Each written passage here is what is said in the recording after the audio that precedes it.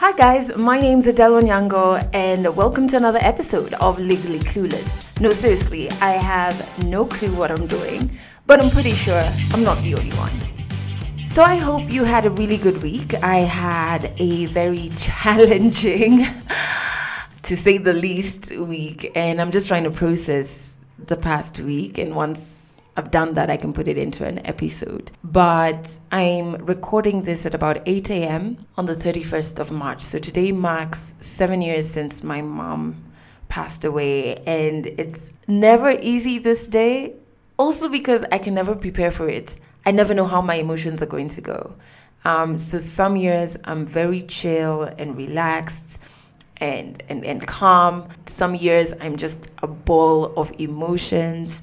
I mean, last night I was just on edge. So today I'm just going to try and do things that calm me down. I'm going to go for a long drive a little later, and hopefully it's not going to be too much of a heavy day emotionally, but I can never predict. So in response to last episode, I asked you to send through your stories on how you're battling grief via WhatsApp, voice, or audio note. And I just want to say a big thank you to each and everyone who sent their stories. I got stories from Rwanda, from Uganda, from different continents, and from right here in Kenya. And I know it's not easy to open up about these stories because it takes you to a very dark place, but it's also to some extent and for some people very therapeutic. What I love about this episode that you're going to listen to is these are the raw, real, everyday battles with grief. It's not the strong faces that we put on. It's our everyday, even when the everydays fall on the anniversaries. I lost my parents 16 years ago now, both of them the same year. And I'm telling you, there's nothing old about that loss.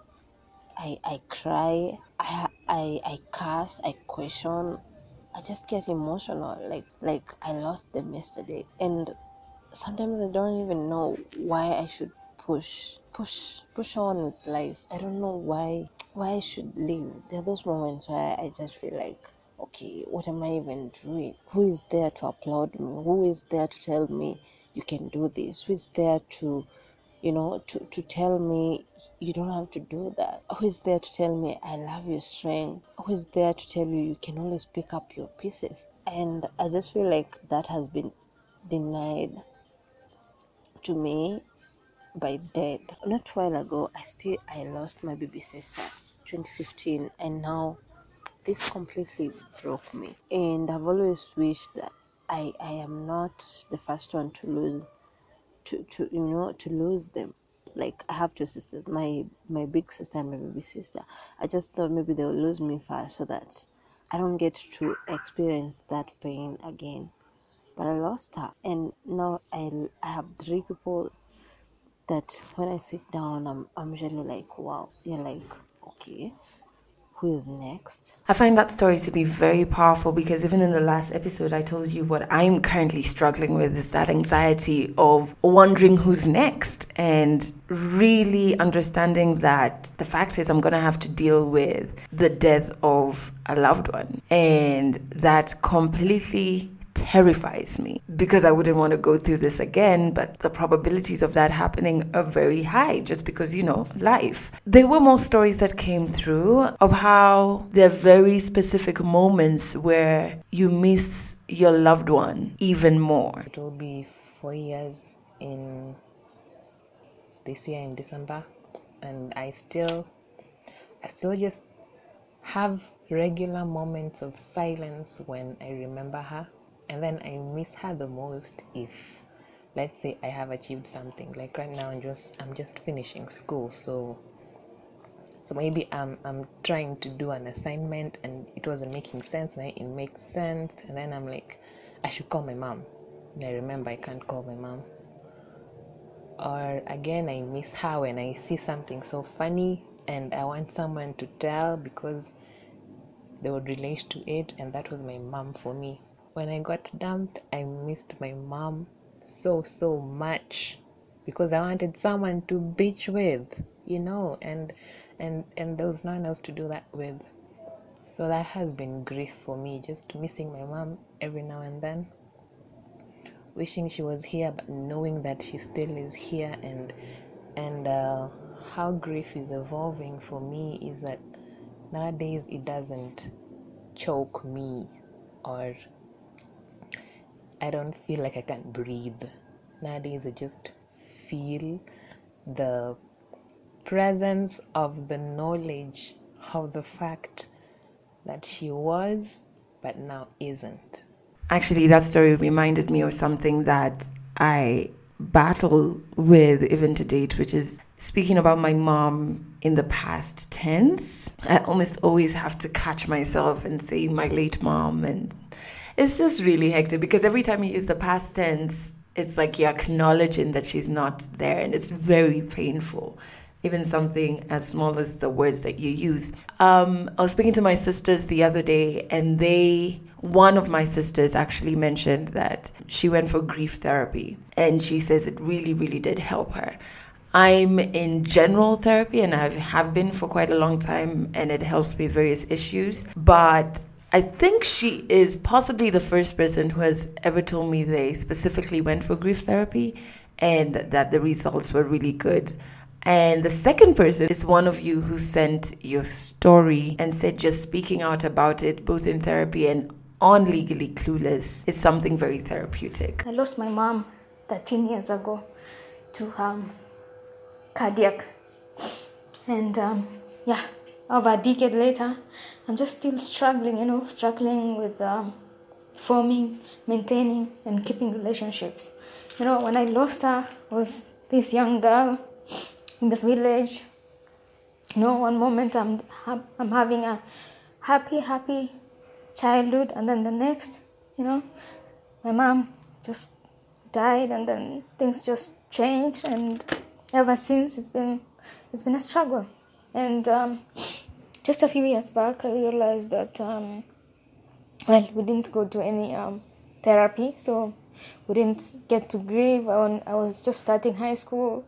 I didn't get time to grieve, and I think losing her really affected me in ways that I couldn't understand back then. And so I just found out that I'm having difficulties keeping friendship, maintaining friendship, and no one tells you, no one really cares. When your mom passes on when you're young, back in the day, people just move on like nothing happened. But as a person, you're struggling, and then years later you just find out that you have issues, man. You have issues, and nobody else understands why. It's just you, and at least now I know where my problem is, and I'm working towards that, and hopefully things will get better by speaking up about it. So thank you for allowing me to do that. I just needed to voice that one out. As I mentioned at the beginning of this episode, this is the raw and genuine face of grief. And everybody battles differently. We have similar emotions, but people's coping mechanisms are very different. So some people might find grief therapy works for them. Some people might find writing working for them. But at the very core of it, this is just how heartbreaking dealing with grief is. I feel like every single year that passes, it becomes harder. I really try. When my dad passed away, I tried, I remember one time I was sitting on the couch and I texted two of my friends, and it was such a long text of grief and sadness, and no one responded. None of them responded, and it made me feel so bad. I felt like maybe I'm the one who doesn't know how to deal with this, or maybe so many people have lost their loved ones. Or am I the one who feels like I am entitled to someone just telling me everything will be fine? 1 day, 2 days passed, and none of them responded. None of them called me. And I just realized, you know what, Anita? Just handle this thing as a strong woman and move on with your life. And at that time I was in university, I was doing my degree then. It was hell. I went back to school, I remember, and I just started drinking. I used to drink so much. I used to do anything, whatever is there, I do it.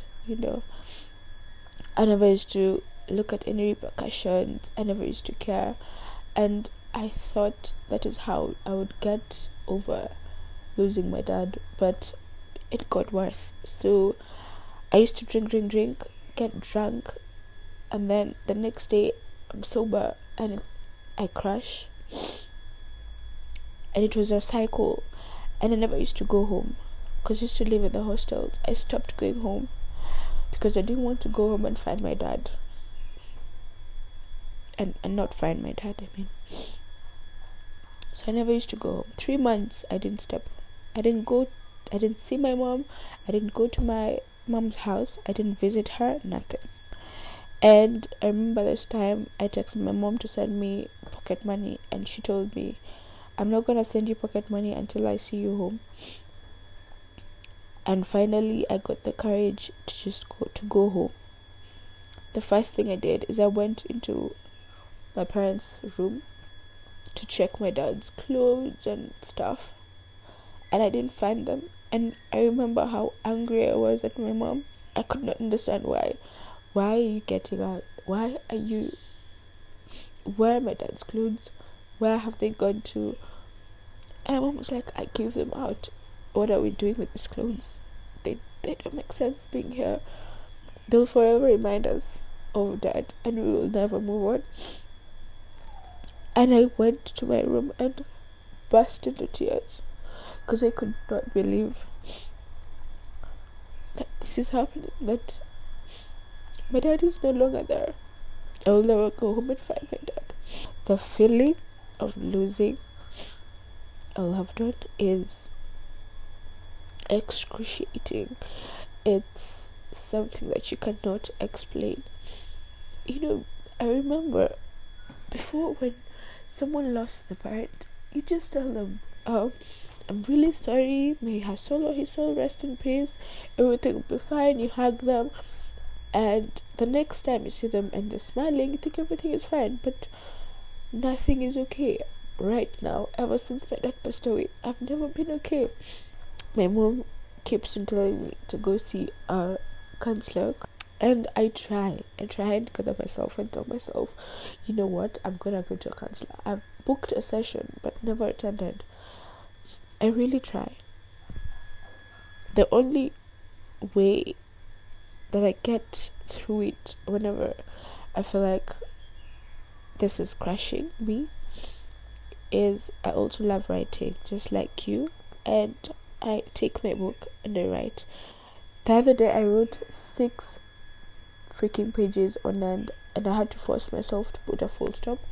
It was all about my dad, and I was just trying to tell him how it's like writing, and I usually feel like I'm talking to him whenever I write. I remember when this particular story came through, I was like, oh my God, somebody else finds writing therapeutic, because I just recently got back to writing. A few years after my mom died, I had stopped completely. I think I just wasn't myself, I don't know. And then I got back to writing letters to her, just kind of conversations that I wish I could have with her face to face, and just getting it out. And I find it very therapeutic. Sometimes I cry my eyes out when I'm writing those letters, but afterwards I feel a little lighter, and it really helps. And then therapy helps, really pinpoint the ripple effects of the issues that I'm having and which ones stem from losing my mom. I think all of the stories that came through, obviously I couldn't share each and every one of them. I'm so thankful to each one of you who shared your stories, and it just feels so much safer to know that you're not alone, you're not crazy, you're not overly emotional, and it's very normal what you're going through, because sometimes you beat yourself down about it. You're like, I'm being weak. And so hearing the stories, you're like, okay, we're in this together. I'm going through a very human reaction, and that really helps. It really does. To those of you who are interested in grief therapy. I know right here in Nairobi, you can go to Amani and Amani Counseling Center. They're off of Mbagathi Way. And there's another platform which is, they do therapy over the phone. So if you look for Nisikize, and they're currently on Instagram, so just search Nisikize and all their details are there, and they do therapy over the phone if you're interested in that. Once again, thank you so much for sharing your stories. I'm so glad that this podcast can be a safe space for us to feel like it's absolutely okay for you and I to be human and to be open about our human experiences. And that's it for this episode of Legally Clueless. You can share this podcast with your friends. You can keep it for yourself. I'm not judging. Just make sure you're here next week for the next episode.